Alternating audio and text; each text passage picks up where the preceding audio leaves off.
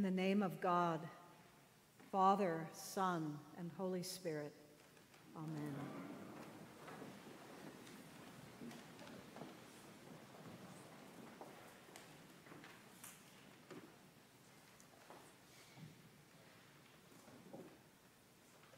When I was about 4 years old, my parents went through a really rough patch in their marriage. They were young, and they would fight, and it was really loud.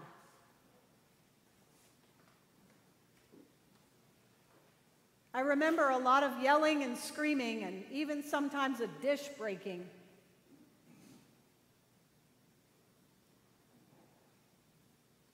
And at 4 years old, I wanted to hide. I had this urge that I still can feel sometimes to just get into my closet in the corner where it was dark and where it was quiet. It felt safe in there.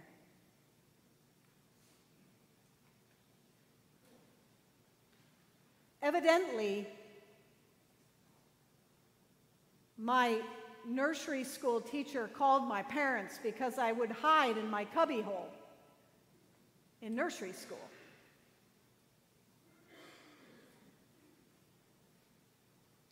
My parents realized that their fighting was hurting me, so they sent me to a therapist and they got help too. And all of that was good. But there are times when I still recall that feeling of just wanting to hide.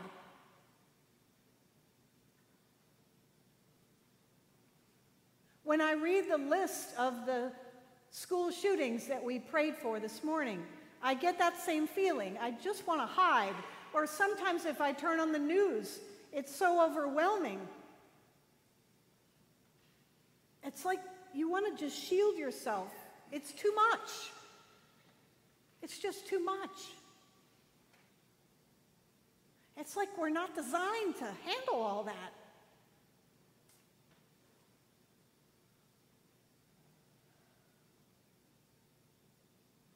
The Garden of Eden had boundaries. Paradise has boundaries. God set up that garden to protect us.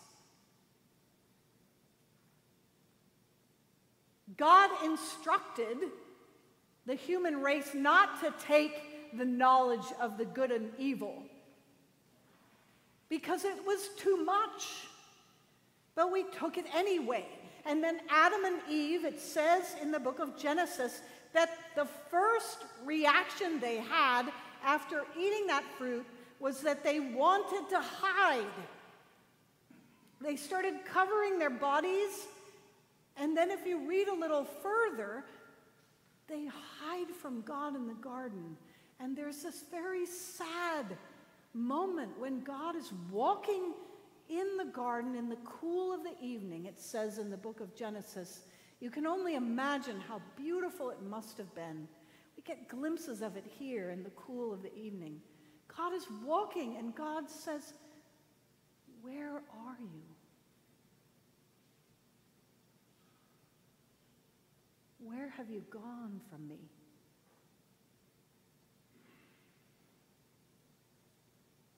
We talk about how Adam and Eve were kicked out of the garden, but really they left the garden that moment that their eyes were opened and they saw too much. It was from that moment, the moment that they wanted to hide, that everything was changed. When it all became just too much.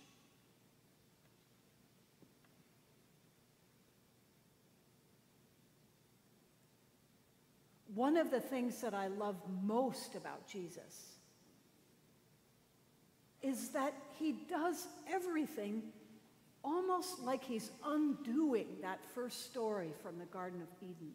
Everything he does is the opposite. Instead of running and hiding, immediately after his baptism, he goes back to the garden. He goes out into the wilderness where he does not hide and he does not run. He sits there and he waits for all the darkness to come, for all the temptation, all the horrible thoughts, all the craziness, everything that you would call Satan or darkness or devil. He just waits for it to come. And he doesn't fix it, and he doesn't try to solve it, and he doesn't obey it either. The devil says, just feed yourself. You can do it. You don't need to be hungry. You don't need to suffer. Make it all better for yourself. Fix it.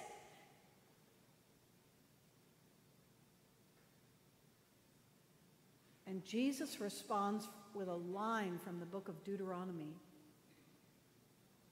Man shall not live by bread alone, but by every word that comes from the mouth of God. I'm not going to fix it. I'm not going to solve it. I'm just going to wait. I'm going to sit here suffering and vulnerable and hungry and lonely, and I'm just going to let it be. And the miracle that happens is after Satan has tried everything, he goes away. And there's this beautiful last line in the passage that said, and then the angels came and waited on him.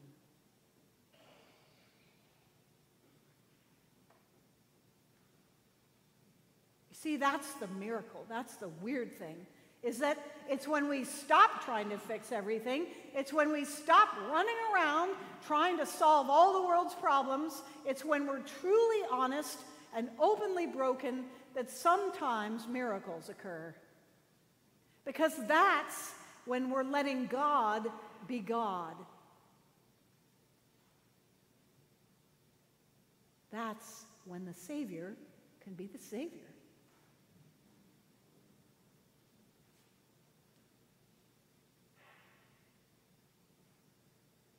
Every once in a while on Broadway, they'll have a show that really just hits home with the pain and reality of our culture. And one of those musical theater productions is Dear Evan Hansen. Has any of you seen that show, Dear Evan Hansen? It is a brilliant portrait of a teenage boy. And talk about school shootings. This teenage boy is incredibly lonely. He has social anxiety. He has depression. His dad left when he was little. His mom is working all the time just to try to support them. He breaks his arm all by himself, and no one comes to help him. Meanwhile, another kid in his high school class dies, takes his own life, Connor. So Evan Hansen starts lying. He makes up this whole story about how he was really best friends with Connor, and they were so good to each other. And he starts posting all this stuff on social media that's nothing but a fabrication. And everyone tunes in, and everyone thinks he's a hero. And Connor's family welcomes him in, and all of a sudden, Connor's sister he has a crush on, and he loves the two parents being there. And it's everything he wanted, but it's all a lie.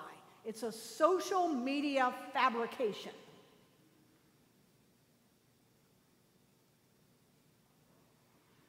And Evan Hansen is living this lie, and he's dying inside. Until there's this one incredibly powerful moment where his hard-working single mom sits down with him, and she is vulnerable. She realizes that he's been telling all these lies, and instead of yelling at him or chastising him, she tells him about what it's really like for her. She talks about how when he was a little boy and his dad pulled out of the driveway, how frightened she was, and how the house felt so big and she felt so small. How she wanted to hide. Because she knew that from that moment on, she would never be able to be enough for him. That no matter how hard she worked, that he was going to have to be alone sometimes. That she knew that she would fail him, no matter how hard she tried. And in that moment where she shows him her brokenness, Evan Hansen begins to get well. He realizes that although his life is broken and lonely, that she loves him. And that it's enough.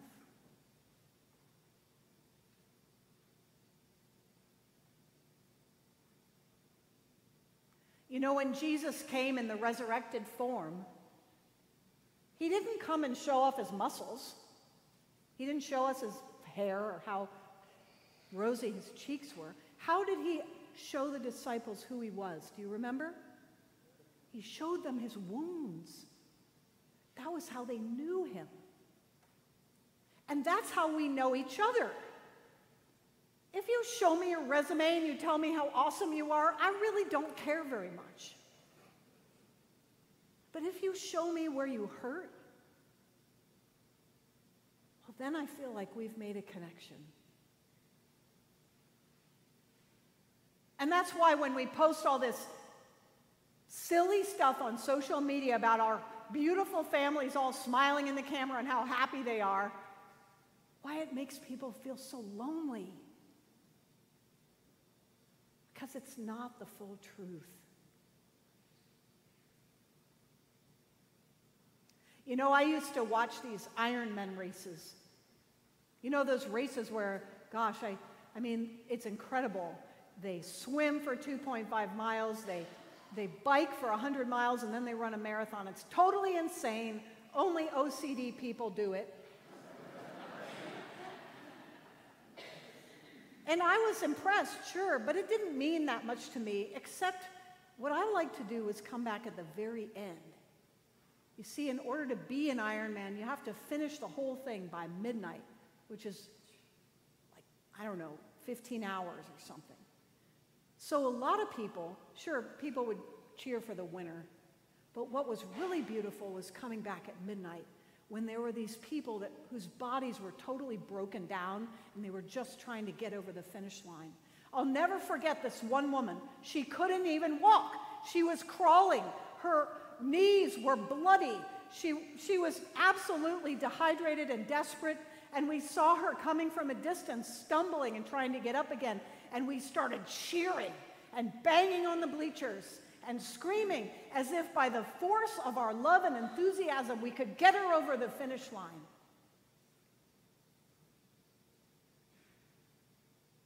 And I loved her because I saw her struggle, and it was beautiful.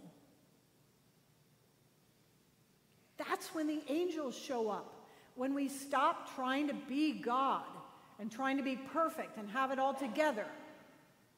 That's when the miracles happen, when we make connections, when we start actually listening to God. I think that the most courageous word that we can say in this day and age is this one simple word: help. It's okay if you want to run and hide. But there's something much better when we just tell the truth. Because that, my friends, is when miracles occur. Amen.